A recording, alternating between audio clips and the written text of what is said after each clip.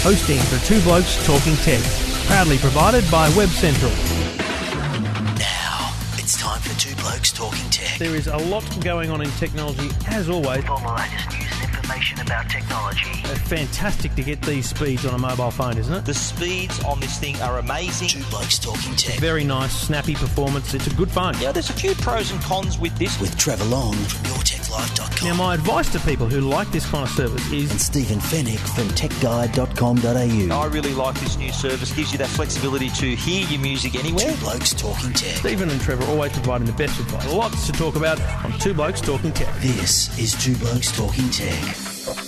Well, welcome to episode 92, your weekly hit of Two Blokes Talking Tech. Thanks to the good people at Netgear, netgear.com.au, connecting with innovation. They are proud sponsors of Two Blokes Talking Tech, and joining me, Trevor Long, each and every week is the other bloke talking tech, Stephen Fennick. G'day, mate. G'day, Trevor. How are you going? Busy week, and I've noticed a very busy week at techguide.com.au, where we get a lot of the inspiration for our topics each and every week, and we've got a lot to talk about, so we won't waste any time.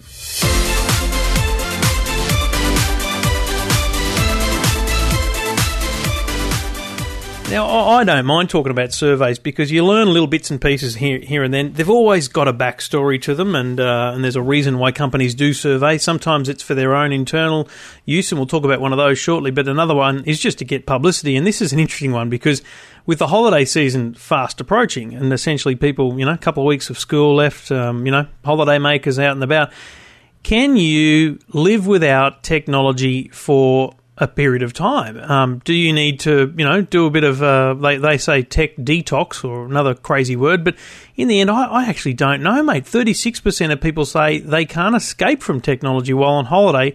I'd say there's absolutely no way I could.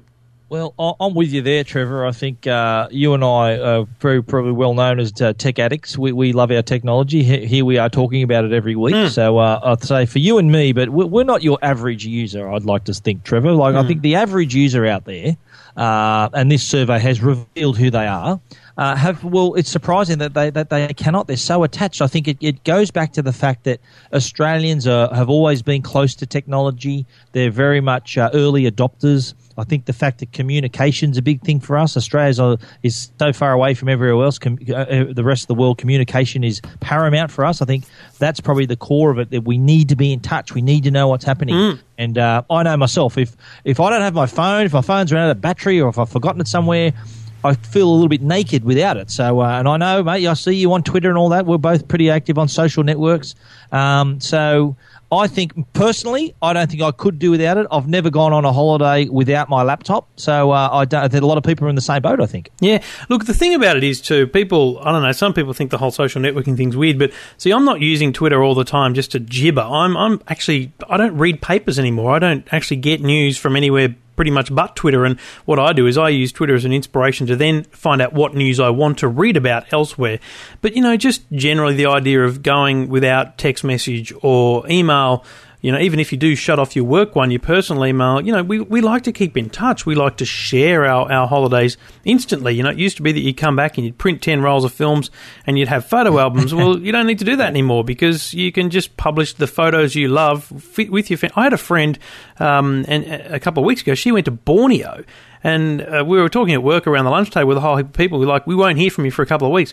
Mate, she put photos up, not every day, but about every 3 or 4 days there was new photos of the jungle in Borneo. I mean, this is the middle of nowhere. I'm guilty of that myself, Trevor. I just returned from Hawaii a couple of weeks ago, and I put it 2 or 3 times. I put up some photos just to show the family and my friends what I was up to.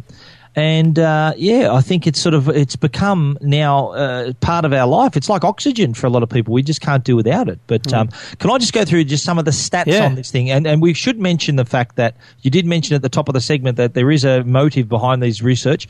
This research was provided by holiday rental website Stayz.com.au. That's Stayz, Stayz.com.au. But I think we should go through it really quickly. There's the stats of themselves. They surveyed 8,900 Australians and found that almost half of holidaymakers phoned with work-related questions by colleagues while they're on leave. Almost a quarter say working causes arguments with partners or friends while on holidays. So interesting to note, it says here that more than half of Aussie workers That's 51% confess to checking their emails every day while on holiday. Wow. More than a quarter, 29%, spend 15 minutes or more scrolling through their inboxes every day. And that hasn't even touched social networking and our habits there. What do you think of that, Trevor? You an email checker when you're away? You know, I am. And the number one reason is I can go, let's say I'm on holidays for a week. I will definitely check my mail every day for one reason, because I can delete the crap, I can file the stuff that's irrelevant, and I don't actually work, like I'm not responding, I'm just making it easier for when I come back. Just monitoring. Okay. Yeah, you know, because you come back and you got 1,000 emails, it's a day's work. Yeah, that's true. And you know, let me be very clear. If you're checking emails instead of going to the beach with the kids, well, you're an idiot. But if you're checking emails while the kids are, you know, in bed at night, and you know, in the mid waiting for, you know, your wife to come back from wherever she, you know, like it's downtime. Yeah, I agree. Now, well, it all goes back to that old work-life balance, Trevor. I'm sure you've had this discussion in your household. It's certainly been discussed in my household, the old work-life balance. But I remember years ago thinking technology is going to make our life so much easier. We're going to be hardly doing anything. Yeah. Technology is going to make everything easier. What it's done, it's actually increased our capacity for work and increased the number of ways we can be contacted and connected to our workplace. Like, work's a thing we do, not a place we go anymore. And it's because of email and social networking and things like that that keeps us in touch. But you got to remember, everyone, ladies and gentlemen, there is an off switch to that device you're holding. Remember to use it sometimes. And you know, the number one piece of advice I would give to people, and I need to take it myself, absolutely, and I understand that, but is actually try now and then just to leave the phone behind. You know, if sometimes you feel like even when you go to the shops, you've got to take the phone. Do you know what? You can go without. And I try that now probably once a weekend. I just try and leave the phone behind. Like if I'll go to the golf range or something, just leave it behind and let it happen. But it's not always work, Trev. It's social networking too. People want to see if someone's responded to their tweet or retweeted them or liked their Facebook photo or liked their comment. There's a lot of people who want to check all the time whether they're getting any love on social networks. You know, I think it's not all work related here, you see. So that's another draw for people as well while they're away. Just quickly, last thing I'd say is, and this is really an interesting one from the bottom of this stays.com.au research. Interestingly, almost 1 in 5, that's 17% of travellers, this is unbelievable, they go straight to work after their holiday without even stopping by home to drop off their luggage. Fair dinkum. Have you been guilty of that, Trevor? Well, I think when we got back from San Jose, I went straight to a press conference. Absolutely, yes, that's true. So yes. You could argue that I am guilty of that. Yeah, I've done it myself now. Been there, done that. But it's only 1 in 5. That's exactly. I'd be alarmed if it was 4 in 5. That'd be pretty bad. Interesting stuff, and you can read those stats at techguide.com.au. Two Blokes Talking Tech. You're listening to Two Blokes Talking Tech with Trevor Long and Stephen Fennick. Well, this next topic actually is a nice segue from the previous one about how attached we are to our technology and our devices, and in particular our smartphones. And interestingly, earlier this week, Telstra released some research that was conducted on their behalf by the Nielsen company about how attached to our smartphones we actually are. And the research showed that more than half the Australian population are using smartphones. So more than half of Australian mobile users, 52%, are smartphone users. And that's up from 41% last year. We probably spoke about that stat a year ago thinking, wow, that's high. And yet it's even up further from 2010, 32%. So, hello, there's a solid trend forming here where I'd say next year that figure's going to be in the 60% bracket. Oh, look, I think it may breach the 70, to be honest. I think they'll easily hit 60, 65, and it could, with the take-up the way it is and the actual... Here's the thing that helps, the inability to get non-smartphones. It's very hard, so it'll grow, you know, exponentially. Now, there's an interesting one there too, that some segments, we're talking maybe even females or younger population, some segments show penetration of smartphones at being 86%. Yeah, 10 hours surprising. a week. I think it's the younger generation there who you think every second kid, even my kids, I've got 3 teenage kids, they've all got iPhones. Like it's that's the way of the world nowadays. But I like the part here about the women also embracing smartphones and using it, not just women, but a greater part of women too, using it to help them with their shopping. So they're doing a lot of browsing on their smartphones, some even going ahead and buying the products on their smartphones. But with Christmas coming up, there's a lot of users who, obviously, the smartphone, the fact that it can make calls is incidental. It's like sort of saying, oh, yeah, my boat can float. You know, the fact it can make calls is by the by. It's a mini computer in your pocket that they're using to search. And with Christmas just coming up, they're doing all their research online. So thinking, okay, I've got that for Johnny, that for thing, boom, boom, boom. They're making all their decisions, purchasing decisions with their research, and then doing it like sniper shopping. Then when they actually hit the stores, they know exactly what to buy and from where. Now, Telstra didn't need to do a survey with Nielsen of 2,119 people to get this stat that almost 1 in 2 users are connected to their smartphone at various points across the day. No shit, Sherlock. I mean, really. I think that was in comparison to tablets, where tablet usage is greater at night when we're relaxing. It's sort of a sit-back device. So, yeah, not rocket science, but almost 9 in 10 of multitask. We're getting into some pretty ridiculous stats, but I think the key one here is the penetration. This is really growing. There are stats around saying 65% mobile are already smartphones, but I think this is probably more genuine everyday people. So this is very interesting. And the thing about this is, we just talked about the research from Stays. That's publicity, right? They're not really using that for anything other than publicity. Telstra, definitely some publicity in this, but it's more about making sure that they're ahead of the curve, and they've got to know what the trends are. There'll be a whole stack of stuff in here they don't release. They need to be where the customer's going to be, exactly. Not where they are now. Yep. Like this is as you said, Telstra and Optus and Vodafone, for that matter, they really need to know where the customer is. Hence, these very competitive plans this time of year. People are looking at upgrading their smartphones. A lot of phone releases in the last few weeks. So we've seen Windows Phone 8, the Galaxy Note 2. There's plenty of devices coming in the market. And I'm sure there'll be people who will be taking up their very first smartphone in the coming weeks and months. So they're going to add to the statistic you're predicted in the 70s next year. We're going to have to remember that, listeners. Episode 92, Trevor Long predicted 70+% on smartphones next year. You heard it here first. This is Two Blokes Talking Tech.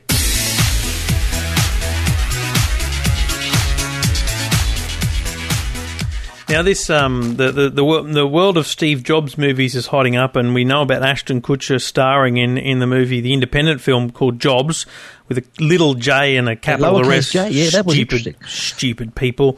But what's really interesting, and we'd seen all these snaps, from afar of him, but they've released an official publicity shot, and I saw this earlier in the day, maybe on the SMH, but I've got to be honest, mate, well done on your article at techguide.com.au, because you've got the Ashton Kutcher photo, and then you found the photo that they actually modelled that photo on, which is Steve Jobs way back when. And you know what? It is pretty uncanny. I don't know whether it's just because he's got the patchy beard and the hair, or whether they actually do look alike in some features, but it is pretty uncanny, don't you think? Absolutely, yeah. I was very surprised when I saw the studio shot and the other actual shot of Steve Jobs that was taken in his office in the early years of after Apple being formed as a company.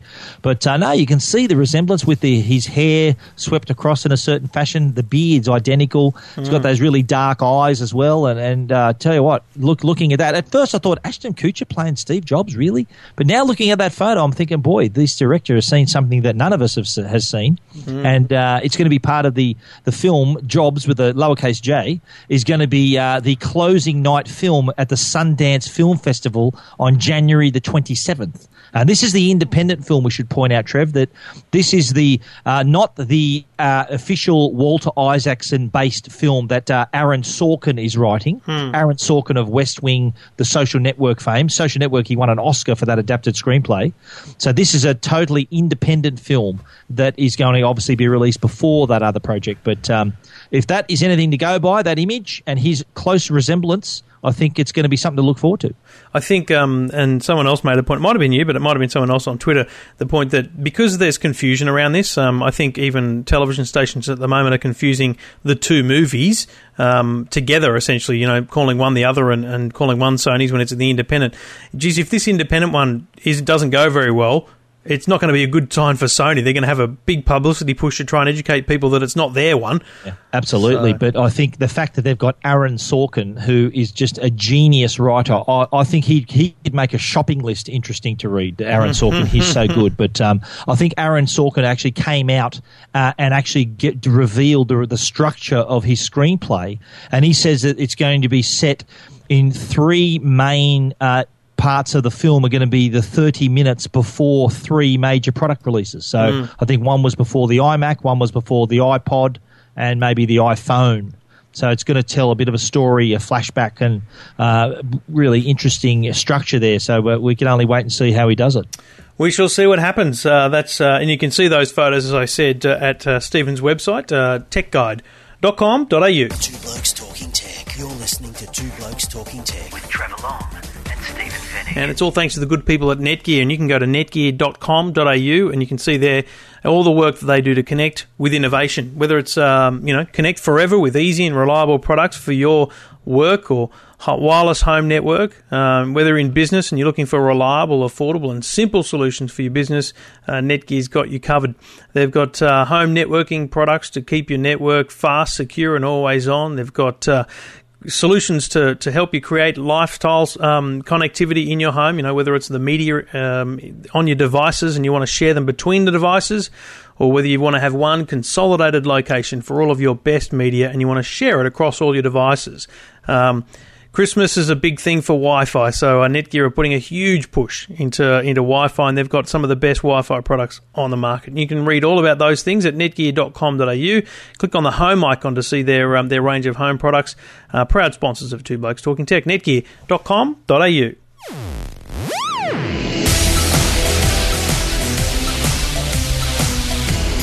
Now, I was lucky enough to get my hands on the new Samsung Galaxy camera for a day. I had originally saw this at IFA in Berlin a few months ago, but spent a day using the device. Samsung organised a terrific outing for the day, lunch and a cruise around on a double-decker London bus.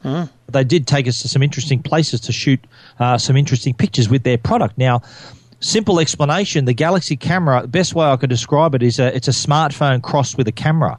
So from the front, it looks like every other everyday digital camera with the 21 times zoom lens, got the nice grip and all the zoom controls, 16.3 megapixel resolution. But you turn it around on the other side and you swear you'd be looking at a smartphone screen. It's got a 4.77-inch super clear touchscreen running Android 4.1.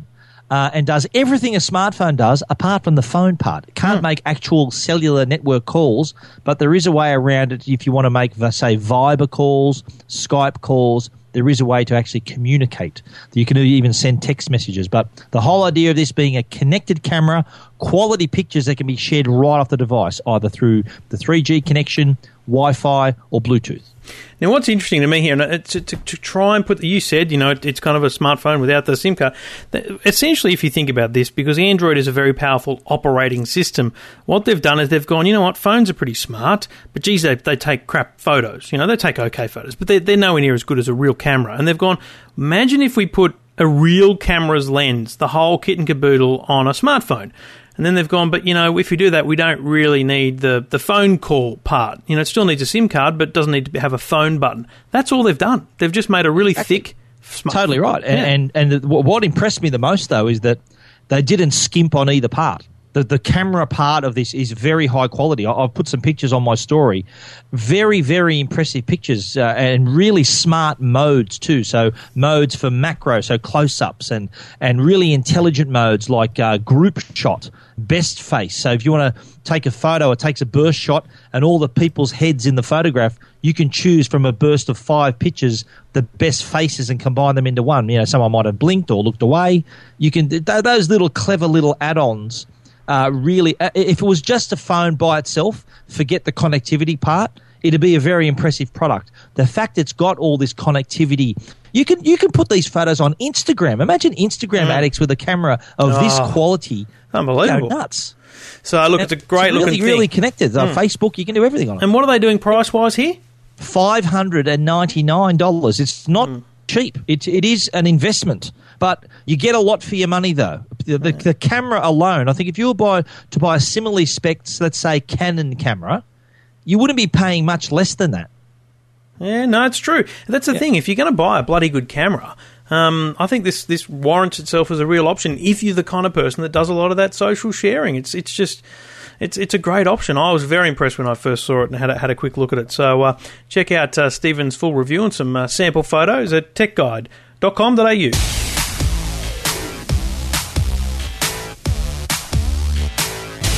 Now, you had a really interesting article this week at techguide.com.au on wooden iPhone and Apple product covers. Now, I've got a mate who had a wooden literal cover for his iPhone. It was a huge, big, bulky thing that you had to snap open. It was very, very good, very smart, but it was big. And the thing about the iPhone is you put these big covers on them, you don't get the advantage of it being an iPhone at the right size. And what you found are these things from a company called Woodchuck, and they're 100% wood, but they seem to me to just be like little slithers of wood, which is kind of like the wood grain in your car. It's actually not very thick. It's micromillimeters, and essentially they use a 3M adhesive and they stick onto your iPhone or your iPod or your MacBook or your iPad just to give it some sort of distinctive look. It's a very cool idea, mate. It's a great way to get back to nature, Trevor. That's how I've described it. We live in a very high-tech world, but having this feel, the look and feel of wood, let's face it, we love the look of wood. I've got a lot of furniture in my house made of wood, and a lot of people have this beautiful wood finish in their cars if they drive those kinds of expensive cars, of course. But having this kind of finish on your device, I think is really pleasant. I think that nice tactile feel of the actual wood. So you got birch, mahogany, or walnut. And as you mentioned, it's not actually a case. It's a cover for the front, cover for the back, and it's the real deal. It's real wood that will probably outlast the device it's covering. It's pretty solid, very strong, and gives it an interesting look. And I think one of the other cool things that you mentioned in your story, Apple products designed in California, manufactured in China. These things are not manufactured in China. They're actually made in Minneapolis. That's right. They're an American product and shipped in here to Australia and sold through a website called globalavenue.com.au. There's a link on my Tech Guide story. But as you can see, there's some images there too if people want to check them out of iPhones, an iPad, and some MacBooks with the nice wood paneling on there. Gives your device a bit of a 1970s feel. What do you think, Trev? Oh, look, I've got to be honest, I don't mind them on the iPhone. They look really nice, the different grains of wood you can get. The iPad and the MacBook ones, I don't know, it kind of just looks like a sticker's been put on it. Whereas the iPhone one, it looks like you might have had a bit of wood, the phone made out of wood. So there's kind of a balance there, but, just for something different on the iPad, for example, I think it's not a bad-looking thing. And they're not that expensive, are they, mate? They're not, no. I think they're $39.95 for the iPhone cases, $49 for the iPad. No pricing announced yet for the MacBook, but they're coming. But and the beauty of it is, too, is that once you stick them on, if you want to take them off again, it's not going to leave any sticky residue, so they pop on and off pretty easily. Yep, nice work, and you can read about those at techguide.com.au. Two Blokes Talking Tech. You're listening to Two Blokes Talking Tech with Trevor Long and Stephen Fennick. Now, I got a very interesting heads up from a good contact of mine about something that Optus was planning on announcing later after that I already found out about this little operation. The fact is that I was told that Optus were going to end their unlimited or free social networking access on their post-paid plans. Now, this was introduced in 2010 when they had their timeless plan. So you could access Facebook, Twitter, LinkedIn, MySpace, eBay, Foursquare, all those sites without it impacting on your monthly data allowance. Well, my contact whispered to me that this was all going to come to an end. And I did the right thing and I sent Optus an email, gave them a call, and they did confirm the fact that, yes, from this weekend, those inclusions are now going to be removed from the post-paid plans. But not long ago, I think about 2 weeks ago, 3 weeks ago, they did announce 4G prepaid plans that will still offer that free social networking if you want it badly. Yeah, it's a pretty interesting change because it's been so well promoted over the years, the free social networking, and essentially, it's just such a small amount of data, but I would suspect that it's the photos that's killing them. I agree. I think my information is from someone at Optus told me that social networking accounts for up to 25% of data usage, which is quite a chunk when you think about it. You're right about the photos, the uploading and the viewing of these on your device. So I think what Optus are after here, they sent me a statement which I've written word for word on my story. They want people to be more aware of data. They want to make sure that everyone gets a fair go. And I think the fact that it is a decent chunk, 25%, they're making sure that the people can really easily monitor their data usage as well. They don't want to catch people out. Interesting, and a scoop at Tech Guide. So that's why you should check out techguide.com.au regularly and like it on Facebook and follow it on Twitter, techguide.com.au.